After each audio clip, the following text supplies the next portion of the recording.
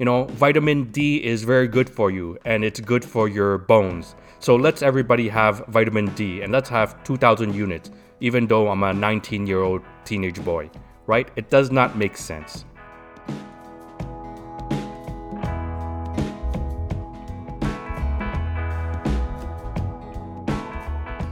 The Americans, through their homes, can write off and deduct off their income the interest paid on their primary residence. In Canada, we cannot do that.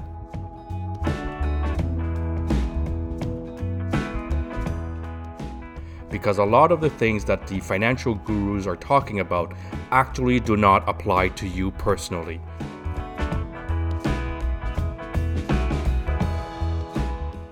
How's my financial health, Doc? Welcome to the Financial Literacy Podcast for Healthcare Professionals, where financial security and wealth topics are not a taboo.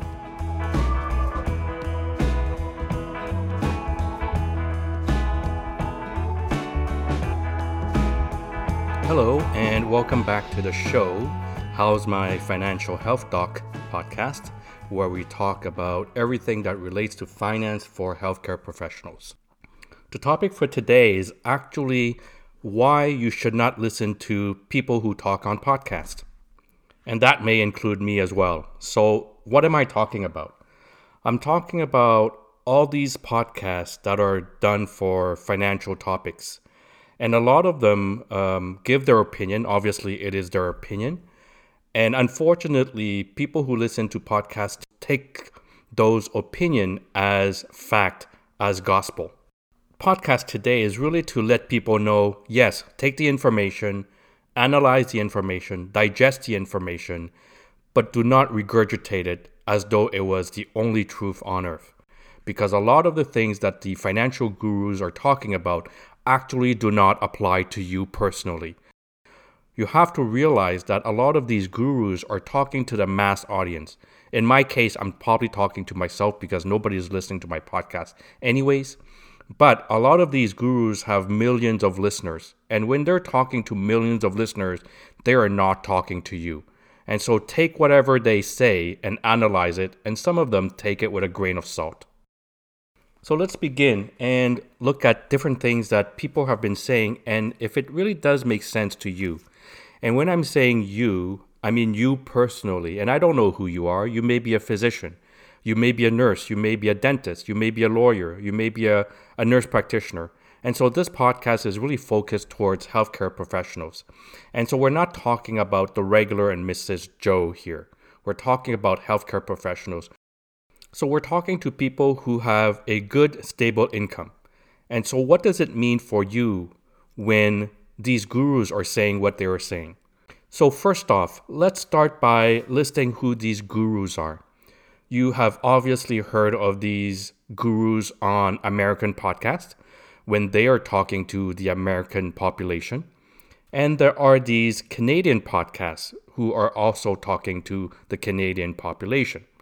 And so first we need to realize which podcast am I listening to and who are these people talking to? Are they talking to the Americans or are they talking to Canadians?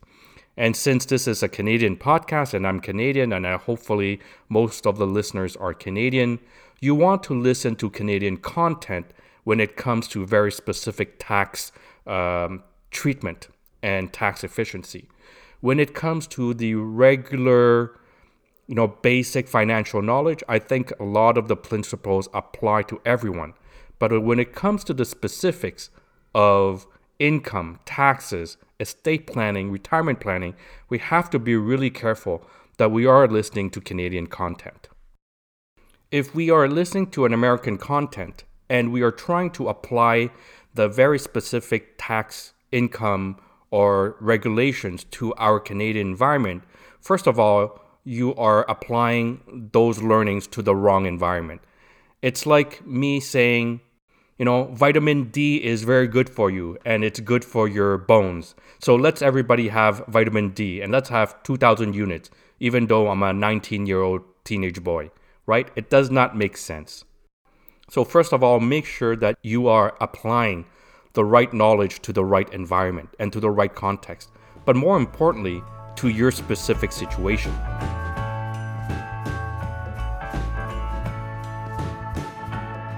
Okay, so now that we've got that out of the way, let's try to look at the different things that these gurus are saying.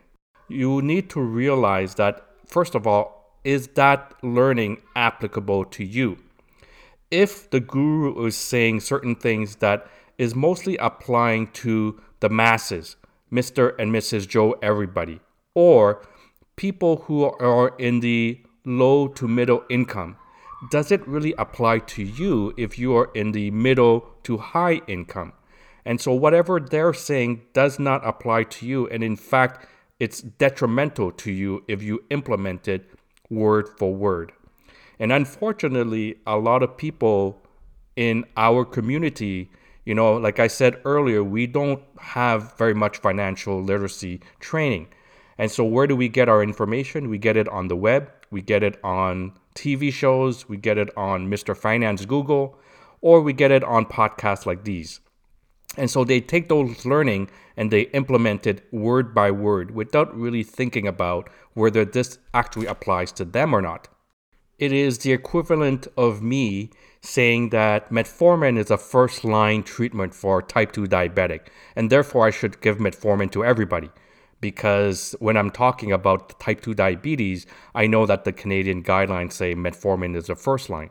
But hold on, what if I have renal failure and my creatinine clearance is less than 35? Or what if I have, cardiovascular disease? Is metformin still applicable to me? Probably not. But is metformin a good general first line therapy? Absolutely. But then again, does it apply to me? And so please don't take whatever the gurus are saying that they are talking to the masses, millions of people, and take that as fact, as truth, and the only truth, and say, I have to follow that now. Another thing that we need to remember is that, again, they are talking to the masses. They're talking to millions of people. They're not talking to healthcare professionals. Whether we are referring to the Canadian gurus or the American gurus, keep in mind that this podcast that I'm doing is for healthcare professionals. When they're doing their podcast, they're not aiming at you. You're not the target audience. Their target audience is Mr. and Mrs. every Canadian out there.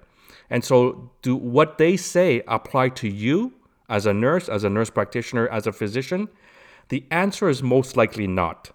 And the simple reason is because as most healthcare professionals, we have a very good, decent income. We are in the middle to high income earners. And so our tax burden, our retirement planning is very different. One simple differentiator. As physicians, we're all self-employed. Most of us are self-employed. We do not get a pension. But if we incorporate, we can set up a pension. And so if I can set up a pension, does RRSP make sense to me? Probably not. But does RRSP make sense to the average Canadian? Absolutely. And so therefore, we need to make that distinction. The Americans have a very different tax system than the Canadians. So that in itself is a great differentiator. And because tax is treated differently in Canada, the tax burden for Canadians is so different than the Americans. And so can we use the American way of doing things? I would argue that we shouldn't, because if we do that, we forego a lot of opportunity. An opportunity of what you say? Well, it's opportunity to actually properly plan a strategy that is tax efficient. As an example, the Americans have a much lower tax schedule than the Canadians. Another example is that the Americans, through their homes, can write off and deduct off their income the interest paid on their primary residence. In Canada, we cannot do that. When I'm holding on to a mortgage and I have to pay that interest on that mortgage, that monthly interest cannot be deducted off my income. And so therefore, if I can't do that in Canada, whatever the Americans say about real estate, I have to think twice and 3 times before I can actually implement exactly the way they do it. And in fact, I probably should not implement exactly the way they do it. So that also brings up the point that because they treat real estate very differently, it makes absolute sense for the Americans to invest in real estate.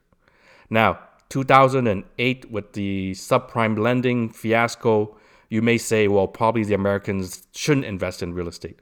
But if that didn't happen, investment in real estate is a very, very good investment.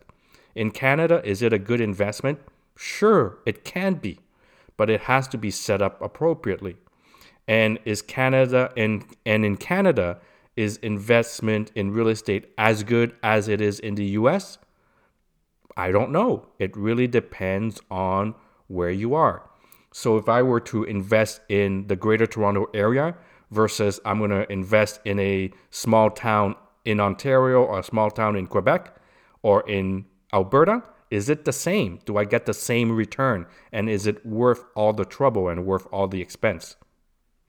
So all that needs to be taken into consideration. Just because an American guru says it's great to invest in real estate because you have all these tax benefits, it does not necessarily apply to Canadians.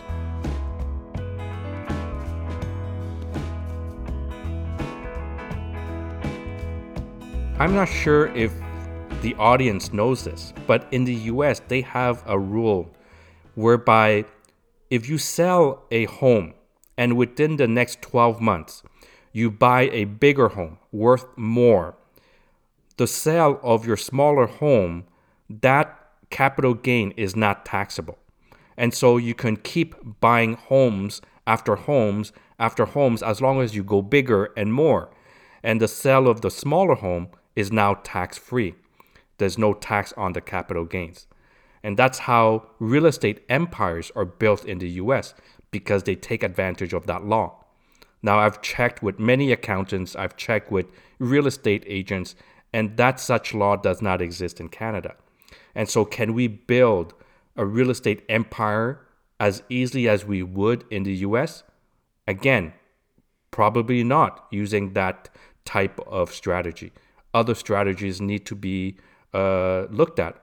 And so it's a question of knowing what they are saying and how does that apply to my Canadian environment. Now, I have also listened and been following different American podcasts done by American doctors. I have absolutely no issues with what they're saying when it comes to basic financial knowledge and literacy. But when it comes to different opinions on life insurance, taxes, paying down debt, I also have to be careful in what they are saying. As an example, almost 99% of American doctors are employees of what we call ACOs, Accountable Care Organization, which is a new term for HMOs. So physicians, by and large, in the US has become employees of the institution, whereas over 95% of physicians in Canada are still self-employed. And so just in that perspective alone, the treatment of taxation on income already starts to separate. In Canada, unlike the US, physicians in most provinces can incorporate. In the US, physicians are employees of the hospital, and so there is no opportunity to incorporate. That is a huge difference, because in Canada, professional corporations are treated as small businesses, and small businesses have different tax rules than the employee. And so based on that alone, the tax implication is significantly different. And so whatever the American physicians are saying on their podcast, first of all, based on that difference alone, doesn't even apply to us. And so when I listen to them with a lot of, what I say, healthy skepticism. the differences in tax implications due to incorporation alone, we are no longer comparing apples to apples. We're not even in the realm of comparing apples to oranges. We are now in the realm of comparing apples to a pumpkin, right? First, it's a different size, a small apple versus a huge pumpkin. But two, we're comparing a fruit to a vegetable. That's how different it is, based on the simple fact that Canadian physicians can incorporate into a professional corporation. And there's a reason I bring that up, because the comparison is no longer even valid. A lot of these shows are saying, as a physician, especially when it comes to life insurance, you could self-insured by the age of 50, 60, therefore you should only buy term and invest the rest and forget about whole life. While I agree with term insurance and all of its attributes and advantages, I disagree with the condemnation and the bashing of whole life insurance in general. Of course, these physicians in the US are speaking about their context. They're speaking about their environment and how their taxes are treated and the different tax benefits that they have. And so while it makes sense for them to use term insurance as a temporary insurance and plan for estate and retirement using different other strategies, while it makes sense for them, that strategy does not necessarily make sense for us in our environment, given our tax burden and our tax brackets. And because we now can incorporate, there are different strategies that makes whole life much more tax efficient and makes sense in the long run. And so if we're going to use that mindset that we can only use term because term is cheap and term is great and whole life is bad, well, we are only seeing it from the American's perspective, and we're only seeing it from their tax treatment perspective. I do want people to walk away and say there are benefits to term and there are benefits to whole life.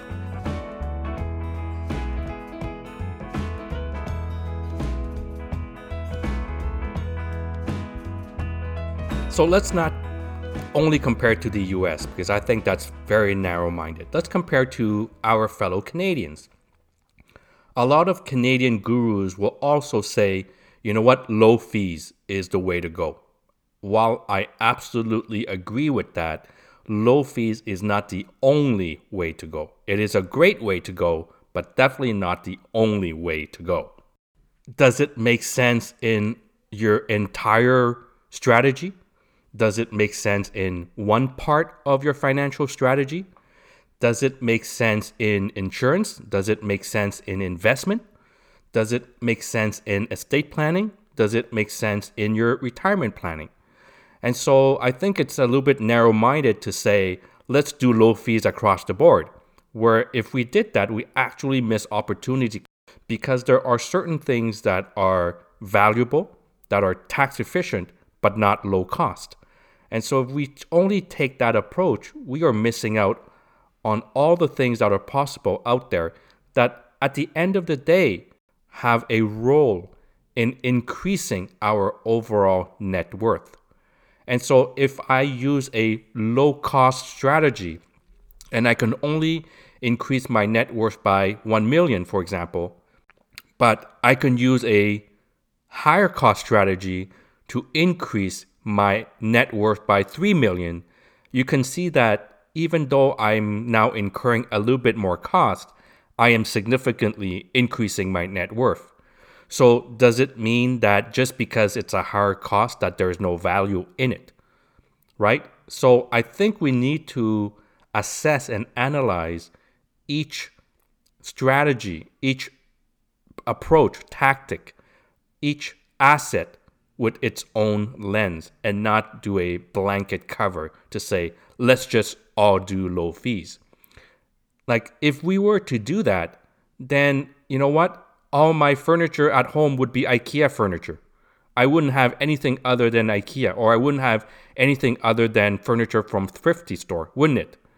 Obviously, I don't have that. I have some furniture that are non from Thrifty and non from IKEA, and I have other furnitures that are from IKEA because I need it for a certain reason. It meets a certain goal and objective. And again, we have to look at our own personal finances the exact same way. Otherwise, it just doesn't make sense, right? The analogy for that is for me saying, wow, let's ditch warfarin, right? Rivaroxaban and all these DOACs are so great, right? No need to monitor the INR, lower mortality rate. It is so good and so great. Let's put everybody on a DOAC, right? And just by hearing that, you say, oh, Vu, you're crazy, right? I can't use a DOAC on a mechanical valve, or I can't use a DOAC for certain cancers who have PE, right? You quickly realize that as great as DOACs are, I can't use DOAC everywhere.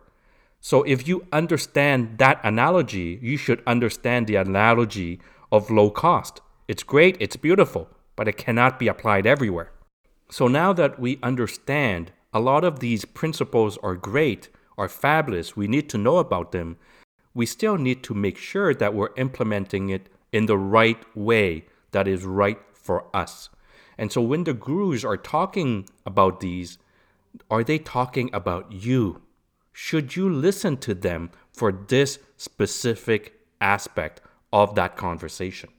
Now, you hear me talk about these gurus and why we need to be careful with them. The same thing applies to what I'm saying. So if what I'm saying is a general principle, but does not apply to your circumstance and your scenario, just know that I've said it, just know that it's my opinion. But then at the end of the day, does it apply to you? And if it doesn't apply to you, leave it. Just know that it's out there and you've learned about it. So having skepticism to what I'm saying is also very healthy.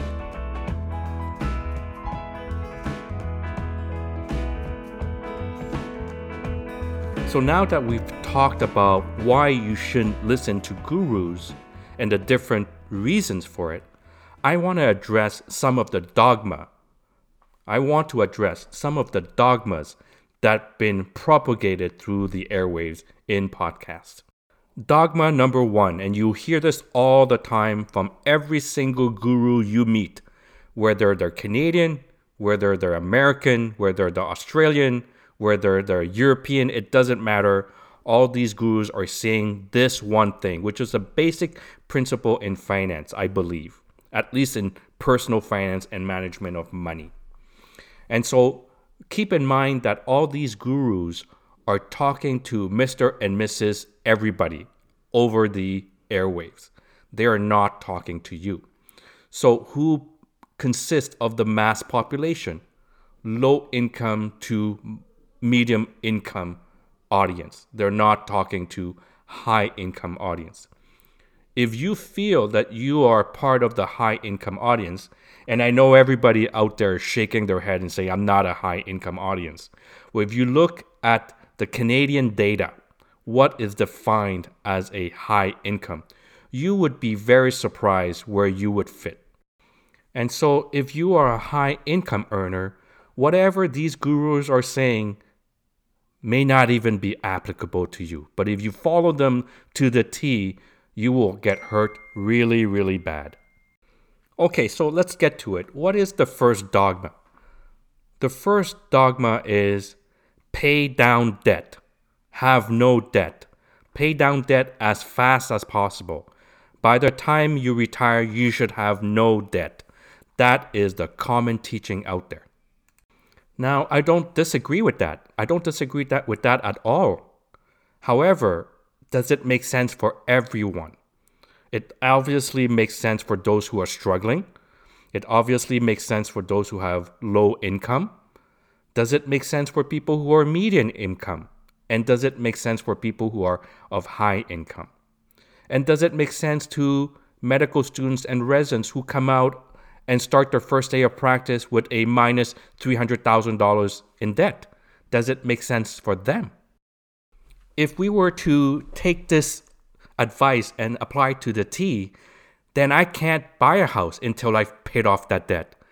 I can't have a certain lifestyle before I pay off that debt.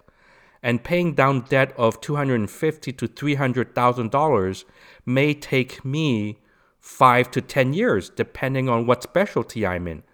And what if I'm only in family practice and I make a good amount of money, but not the ones that the specialists are making? It may take me up to 7 to 10 years before I pay down that debt. And so what does it mean in our current low interest rate? So my student loan is accumulating interest, but it's a low interest. The market is booming, and I can invest and make a higher interest. So mathematically speaking, if I invested now, there's enough interest to even cover that student loan. And also, if I don't start investing and saving now, and I only pay down debt for 7 years, then I've lost 7 years of compounding opportunity. How does that look at the end of my practice when I'm retiring? What does it mean for my net worth? Does it still make sense to pay off my debt totally before I start investing? I will tell you without doing the math that the answer is no, it does not. Because the years of compounding, once it's lost, it's lost. I cannot recuperate that 7 to 10 years. So does it make sense for a medical student who's minus $300,000 in debt with an interest rate that is low to not invest and save until they've paid off the entire debt, which may take 7 to 10 years from now? And that would mean that they would lose 7 to 10 years of compounding power. As you can see, what needs to be done is put pen to paper and calculate to see whether that makes sense mathematically.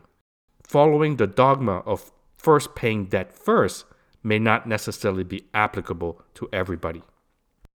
Secondly, what people say is don't have debt. Well, yes, I agree with that. Don't have debt. But I think most people don't understand that you can use debt. And so while I like not having debt, I do like to use debt. And so a lot of the times we confound each other. And there's also such a thing as good debt and bad debt.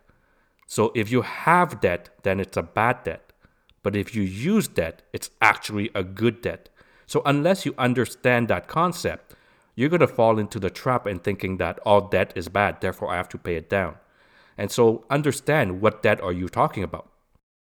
A lot of people ask this question: should I pay down my mortgage as fast as possible, or should I invest? Well, it's a dichotomous question, isn't it? But the real question is, it doesn't have to be. It's not one or the other. Why can't you do both? Why can't you pay down your mortgage and also invest? I think we make a lot of these false assumptions and false questions because we want to dichotomize everything. But reality is, in life, there are many options. Similar to our discussion about paying down debt or invest or save, the same thing applies to mortgages. Given how low mortgage rates are right now, they're less than 2%. But if you put your money into savings or into investment for long term, you're probably getting somewhere between 6 to 10%. And so if you're getting 6 to 10% and you're only paying 1.9%, wouldn't it make sense mathematically to invest as well? Because over the long run, you would increase your net worth. And so having to make those decisions is really looking at, what does it mean for my net worth at the end of the day? And so paying down debt or paying down mortgage as fast as possible may not be the most intelligent thing to do.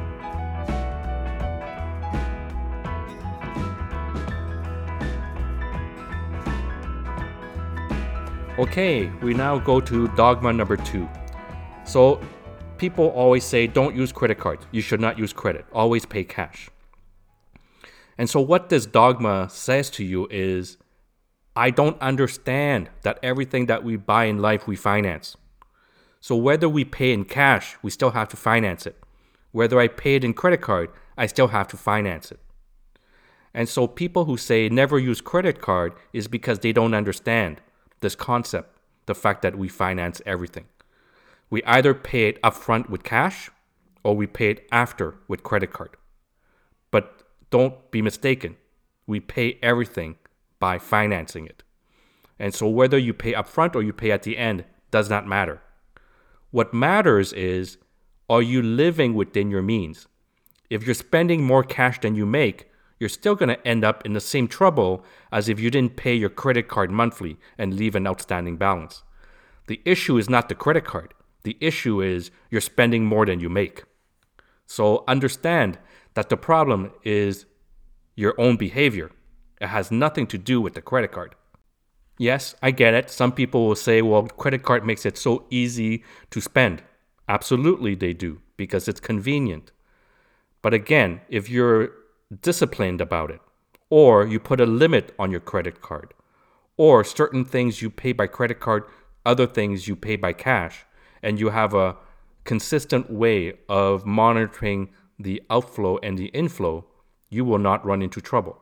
And there are many apps out there that allows you and keeps you in control, that allows you to, calculate how much you are spending day after day for a month. So you can do your monthly budget using this app, which are very convenient as well.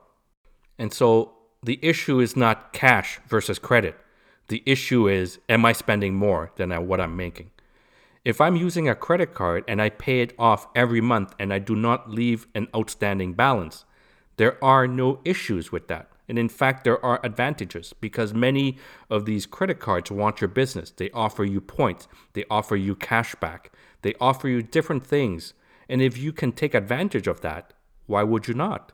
It's free points, free money for using the exact same amount of money that you would use in cash. And so just to say, blanket statement, don't use credit card is kind of stupid.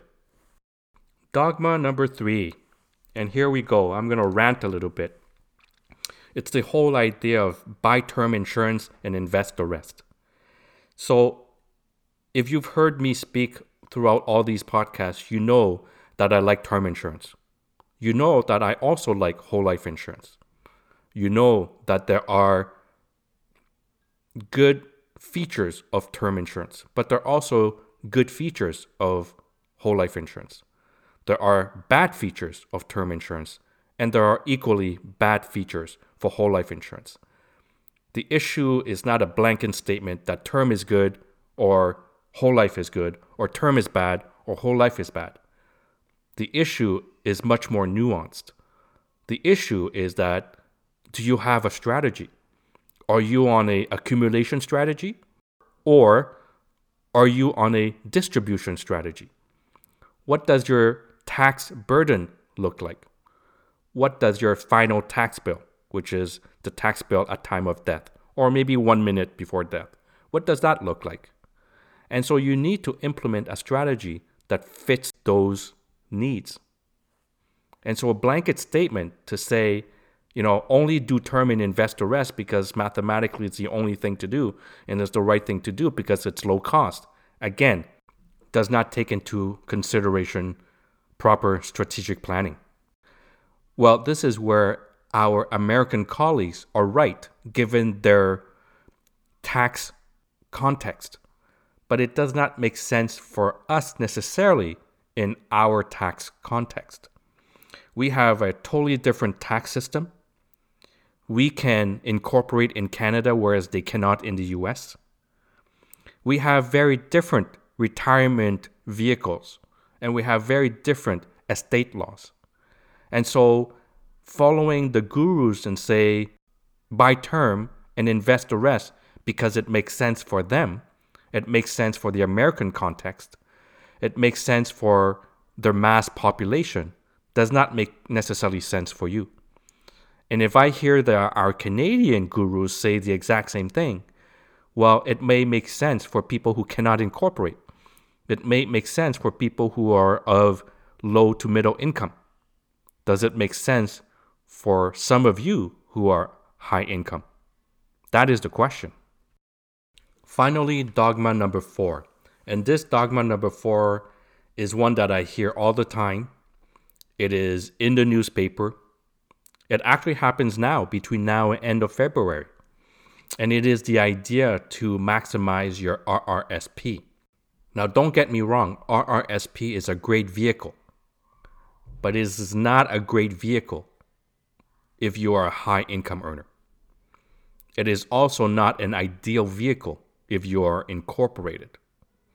So if you've heard my episode on RRIF, RRIF, and you heard my episodes on individual pension plan, and if you haven't, please go and listen to those right now. Stop this podcast, go listen to that and come back. But if you understand those principles of why you should not maximize your RRSPs for high income earners, and why you should use an IPP, individual pension plan, or a PPP inside a corporation, and how it's more advantageous to a RRSP, you now quickly realize that while RRSP is a great vehicle, it's a great product, it is not for everyone. And so the dogma that you hear on TV and commercials, go and buy your RSPs and maximize your RSPs, while it is a great marketing tool for us to go and spend our money at the banks, it is not a good plan for everybody. And the reason why all these commercials are out there is because they want you to walk into the bank. They want you to walk in there and give your money to that advisor so that you can buy those high-fee mutual funds. And so this is the Kool-Aid that we've been drinking for the last 40 years. But is that Kool-Aid good for you, or do you want a vodka, or do you want a Coke, or do you want an orange juice? Drinking Kool-Aid may not necessarily be right for you. I will give you a last medical example. For those of you who practice cardiology and emergency medicine, you'll know what I'm talking about. Amiodarone is on every ACLS algorithm. It's so great and so wonderful that it has appeared on every single algorithm in the ACLS. But would you give amiodarone to a stable VTAC if it's due to hyperkalemia, or if it's due to acidosis, or if it's due to a TCA overdose? So if you're a cardiologist and you're an emerge doc, you'd probably cringe at what I just said. If you give amio to those people, you would kill them on the spot. But amio is in every single ACLS algorithm because it's a good drug for VTAC, but not good for a rhythm that might look like a VTAC. So, why should we not listen to the gurus? You have it. You've heard it all. You've heard all the reasons why you should not listen to the gurus. Am I a guru? No. Do I know everything about finance? No. Does everything I say apply to you? No. So please also have a healthy skepticism to what I say. If you want to reach out to me, you can go on to my new website, financialhealthdoc.com. Again, it is financialhealthdoc.com, or email me at hmfhd2020@gmail.com. One more time, it is hmfhd2020@gmail.com. How is My Financial Health Doc podcast is hosted by Dr. Vukit Tran. Dr. Tran is a physician with a special interest in personal financial security and wealth education. Dr. Tran does not render or offer to render personalized investment or tax advice through this financial podcast. The information provided is for informational purposes only and does not constitute financial, tax, investment, or legal advice. Please confer with your advisor, lawyer, or accountant for specific advice.